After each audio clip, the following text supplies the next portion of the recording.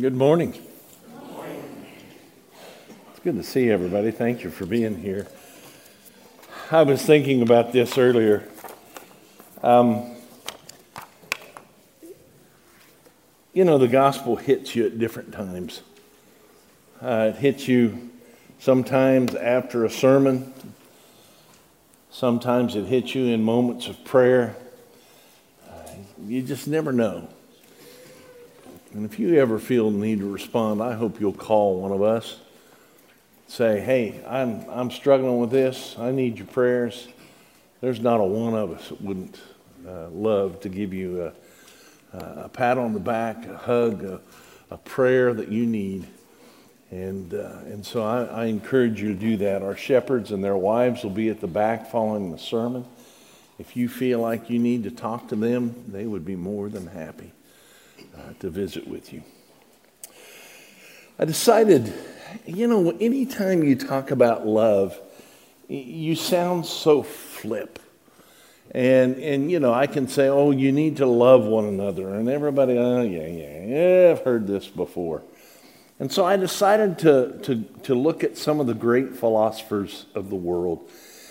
And one of them that I found was this one. Love means never having to say you're sorry. Husbands, don't you believe that? This one, the Beatles, all you need is love and water and food and money. Clothing. It was one of the groups that I remember hearing somebody sing, all I need is the air that I breathe in to love you, And so that's not very good philosophy. Charlie Brown said, I love mankind, it's people I can't stand. I really don't know how to transition from that into the rest of the sermon, so I'll just go on.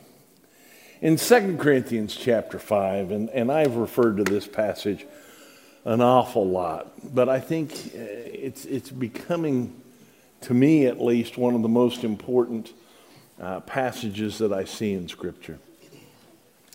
Starting in verse 11, since then we know what it is to fear the Lord. We try to persuade others. What we are is plain to God. I hope it's also plain to your conscience. We're not trying to commend ourselves to you again, but are giving you an opportunity to take pride in us so that you can answer those who take pride in what is seen rather than what is in the heart. If we're out of our mind, as some say, it's for God. If we're in our right mind, it's for you. For Christ's love compels us. For Christ's love compels us. I always have to stop there and just contemplate that for just a few moments. Because we are convinced that one died for all, and therefore all died, and he died for all, that those who live should no longer live for themselves, but for him who died for them and was raised again. So from now on, we regard no one from a worldly point of view. And again, I've got to stop right there, because what that's saying is I don't see people the way that I used to. I used to see people as sloths and jerks and things like that. And he says, no, I want you to see people the way God sees them. That's a tall order, isn't it? To see people the way God sees them. Though we once regarded Christ in this way, we do so no longer. Therefore, if anyone is in Christ, the new creation has come. And the old is gone and the new is here. And all this from God, who reconciled us to himself through Christ and gave us the ministry of reconciliation. Boy, that's a great word. Reconciliation. When you have two friends that continue to argue and then they fight and they have been put apart, separated by the disagreements they have. But then there's reconciliation. And he goes on as he talks about this and says that God was reconciling the world to himself in Christ. Darrell mentioned this earlier, that the whole point of the relationship is that God wants to have that relationship. Hunter mentioned that also. The relationship that God wants with us. It's not just, as we say, a phone call, but a relationship. Not counting people's sins against them. And he has committed to us the ministry of reconciliation. And we are therefore Christ's ambassadors, as though God were making his appeal through us. We implore you on Christ's behalf, be reconciled to God. Can I put another phrase in there? Have a relationship with God. God made him who had no sin to be sin for us, that we might become the righteousness of God. Paul talks about this reconciliation stuff all throughout his ministry, and he doesn't just talk about it, he actually practices it. He wrote the book of Philippians. And there's some debate as to why he wrote the book of Philippians. You read through it, there's a lot of stuff on unity in there. But he comes to this passage right towards the end, and he says, I plead with Euodia, I plead with Syntyche to be of the same mind in the Lord. And yes, I ask you, my true companion, help these women, since they have contended at my side in the cause of the gospel, along with Clement and the rest of my co-workers whose names are in the book of life. I could make a case that says the entire book of Philippians is about the argument that these two are having. That Paul is saying, listen, I want you all to be reconciled. I want you all to have this relationship one with another. And he brings it to conclusion, to climax in chapter 4 and says, I want you to bring these people together. What was the problem? I have no idea. But it wasn't worth it. There was a relationship split. And Paul says, whatever it is, it's not worth it. And the entire book of Philemon is a story about a runaway slave. And Paul implores Philemon to take Onesimus back. This has not anything to do, but I love this. The name Onesimus means useful. And Paul says to him, at one point, he probably wasn't too useful to you, but now he is useful. But he spends that entire book, which is only a chapter long, and he says, listen, I want you to take him back. Some say he stole from Philemon. Some say he just ran away. Really, it doesn't matter. What matters is bringing them together again. Paul uses his influence to bring them together to love one another. In fact, he says to Philemon, he says, not that you owe me your own life. But he says, whatever it is, it's not important. What is important is relationship. So this reconciliation thing wasn't something that Paul just wrote about. He believed in it. You want another example? I knew you did. Paul spends the entire book of 1 Corinthians talking about things that we even discuss today. We still struggle with some of the issues that we see in 1 Corinthians. And it's kind of interesting as you look at 1 Corinthians and you see the things that are going on. He talks about all kinds of things. And as I said, we kind of deal with those issues even today. But it's interesting to me because right in the middle of all this, right in the middle of this discussion, comes chapter 13 of 1 Corinthians. It almost seems out of place. Because he's talking about all this doctrinal stuff. In chapter 14, what's he do? He starts talking about devotional or stuff that's extremely important, doctrinal stuff again. But in chapter 13, it's like he stops right in the middle and says, you need to love one another. It's the passage that we use. He says, love is patient and love is kind. Love doesn't keep track of wrongs. And I don't know if Paul knew that there would be some kind of issue with these people in the city of Corinth. But he knew, okay, this is the place to put this chapter. And at the end, he says these famous words. And now these three remain. Faith. Well, faith is important, isn't it? We need to have faith. The reason why you're all here today is because of faith. And he says you need to have hope. The reason why we're all here today is because of hope. And he says you need to have love, and the greatest of these, I don't want you to miss that. The greatest of these is love. And so Paul says the foundation to everything that we do is love.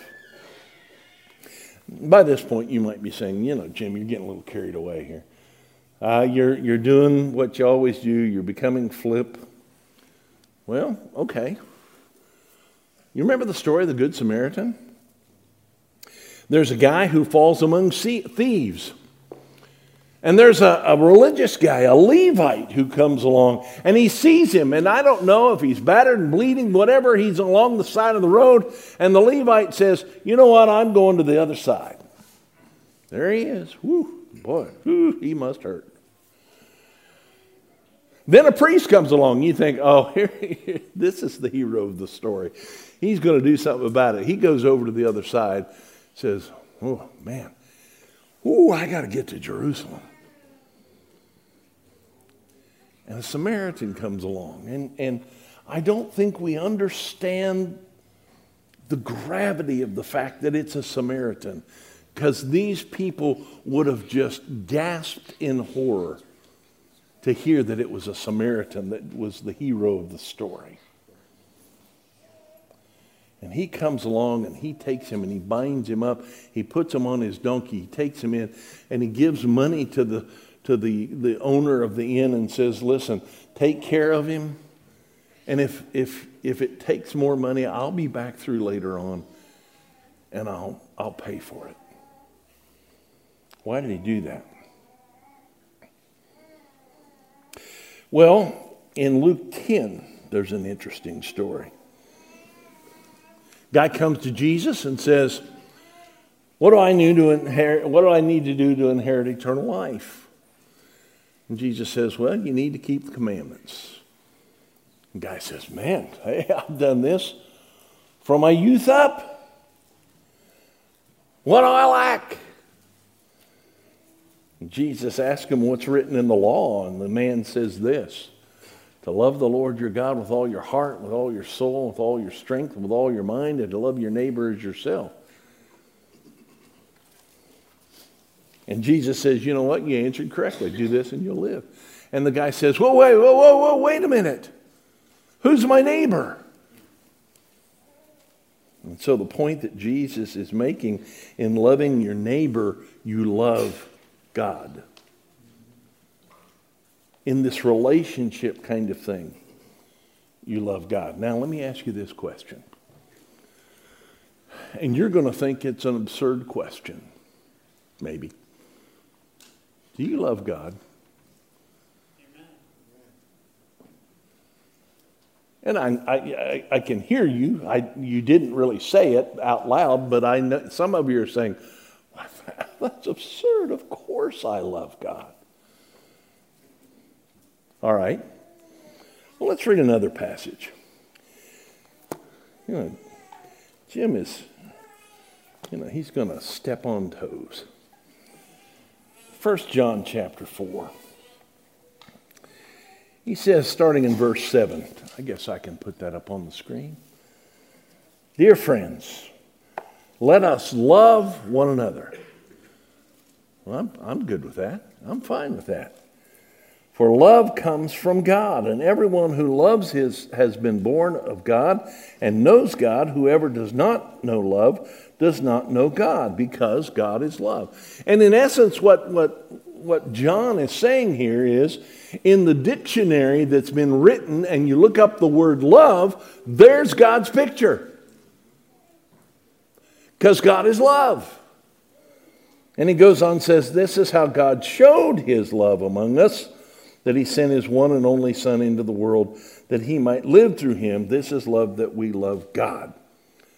But that he loved us and sent his Son as an atoning sacrifice for our sins. Dear friends, since God so loved us, we also ought to love one another. No one has ever seen God, but if we love one another, God lives in us, and his love is made complete in us. Now, this phrase we find all throughout John, this is how we know, or we know. Now, if you know something, you know it. And so he comes along and says, this is how we know we live in him and he in us, and he has given us of his Spirit, and we have seen and testify that the Father has sent his Son to be the Savior of the world. And if anyone acknowledges that Jesus is the Son of God, God lives in them and they in God. And so we know, there it is again, and rely on the love that God has for us. God is love. He says it again. Whoever lives in love lives in God and God in them. And this is how we know. Notice that phrase again. This is how we know. This is how love is made complete among us. So we have confidence on the day of judgment in this world. We are to be like Jesus. And there's no fear in love. Perfect love drives out all fear, because fear has to do with punishment. We love because he first loved us. Whoever claims to love God yet hates a brother. Whoever claims to love God yet hates a brother or sister is a liar. You love God?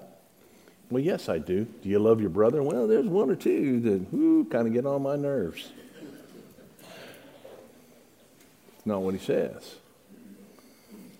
For whoever does not love their brother and sister whom they have seen cannot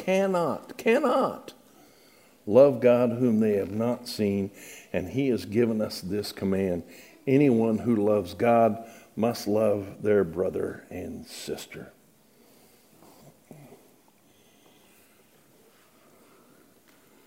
Okay, all right. If I gotta love them, but they don't sing very well. They kind of get on my nerves every once in a while. No, that's not what he says. It's interesting. Our relationship with God is contingent on our relationship with our brothers and sisters. Well, okay. Now I hear some people saying, well, it says that we're to love our brothers and sisters, but it doesn't say anything about the people out there. I can love my brothers and sisters, those that come together, but there are some real knuckleheads out there, and I don't have to love them. Well, guess what? Let's go to Luke this time. Luke chapter 6. Starting in verse 27. But to you who are listening, this is Jesus talking, I say, love your enemies. Oh, no, you just spoiled the whole thing. I just like everybody. I love everybody here, but out there, you've told me to love my enemies? Do good to those who hate you. Bless those who curse you. Pray for those who mistreat you. I came across this. Some of you read this for your devotional. Live in Grace, Walk in Love by Bob Goff. I read this last week. He's entitled it, "The Way We Treat the People We Disagree with is the most is a report card on our faith." And he says, "I've started a new practice that has revolutionized the way I see people that I don't agree with. If I hear a pastor or a politician say something really offensive, I send them a cake pop. I just scribble a note to say I was thinking about them and thought maybe they would enjoy a cake pop as much as I do. It's not a passive-aggressive thing, I can't lie, I just love cake pops. And if someone lets it rip on social media, I send them a few Jolly Ranchers and tell them to have a great day. I love those too. Takes about 5 minutes. I figure people who attack others are probably pretty unhappy, and cake pops and Jolly Ranchers might brighten their day." And when Jesus told us to love our enemies, he wanted us to apply the term broadly. I know this because he also told us to love our friends and neighbors, and between our friends and neighbors and enemies, that should include just about everyone. The problem is that we scoot around his command by just being polite to people who annoy us. They're not necessarily our friends or our enemies, they're just people we keep our distance from. And they're watchdogs in a world where we all need a little more grace. And they're the cynics where we need champions. And they're just hard to be around. And it's a true statement that the most difficult people to love are usually the ones who need it the most. Love doesn't dishonor others, it finds a way to lift them up even when they actively push you down. The way we treat people that we disagree with is the most important thing on our report card of faith. It's hard to know where to start, but we need to begin anyway.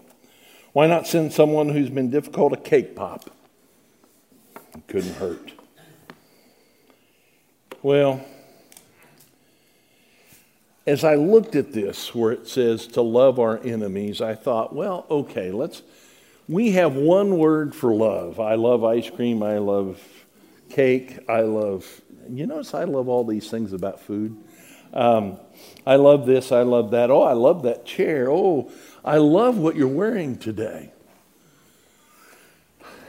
And so I'm thinking, well, that's, our word for love is just all-encompassing, whereas Greek has all kinds. And I thought, you know what? I bet this word that says love your enemies is one of those that's just, phileo perhaps, which means brotherly love. Brotherly love your enemies. Sorry to break this to you, but that's not which one he uses. He uses the word agape. He says, I want you to love your enemies the way God loves you. Boy, that's a tough pill, isn't it? And I understand that there are certain people who will try our patience. Even our own children will do that. But the remedy for that is something that I recently saw in Jesus. I noticed as he had these people swarming around him, and there had to be some obnoxious people, and he had so many people that wanted and demanded part of his time. What would he do? He'd go off into the mountains. Sometimes that's what it takes. Perhaps he was giving us the antidote for those kind of people. But you remember the passage from Acts chapter 2. At the end, verse 42 through 47, it talks about the church, and it said they had everything in common, and nobody had any needs because they took care of all of them, and they had everything in common. Oh, they didn't agree on everything, but they had everything in common. And they spent time with each other. And the scripture says they enjoyed the favor of all the people. You know, maybe the world would like us more if we liked them more. Maybe they would like us more if we loved them more. In the passage where Peter's denial is predicted by Jesus, he told them, "A new command I give to you, to love one another as I've loved you. And so you must love one another. And by this, everyone will know that you are my disciples, by the way you love one another." In Galatians chapter 5, it says, "For the entire law is fulfilled in keeping this one command, to love your neighbor as yourself." Maybe we need to buy some cake pops and Jolly Ranchers, just in case. But it's all about relationship. Your computer can't have that relationship. I love that commercial. It's a insurance commercial where they say, "Oh, he knows us," and it's a robot sitting there, and he goes, "Name," you know, and the cat crawls up and he says, "Good dog." That's not the kind of relationship we're to have.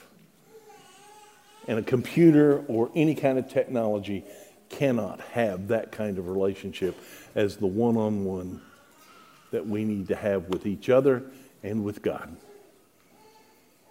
It's all about relationship. Let's pray. Father, we read these passages and it cuts us to the heart because we know how true they are. Transform us, make us into what you want us to be. And Father, help us to realize that in loving you means that we love everyone else, even our enemies. Help us to be the kind of people that, as it said in Acts 2, that the whole world was moved by them. May we be the same. In Jesus' name, amen.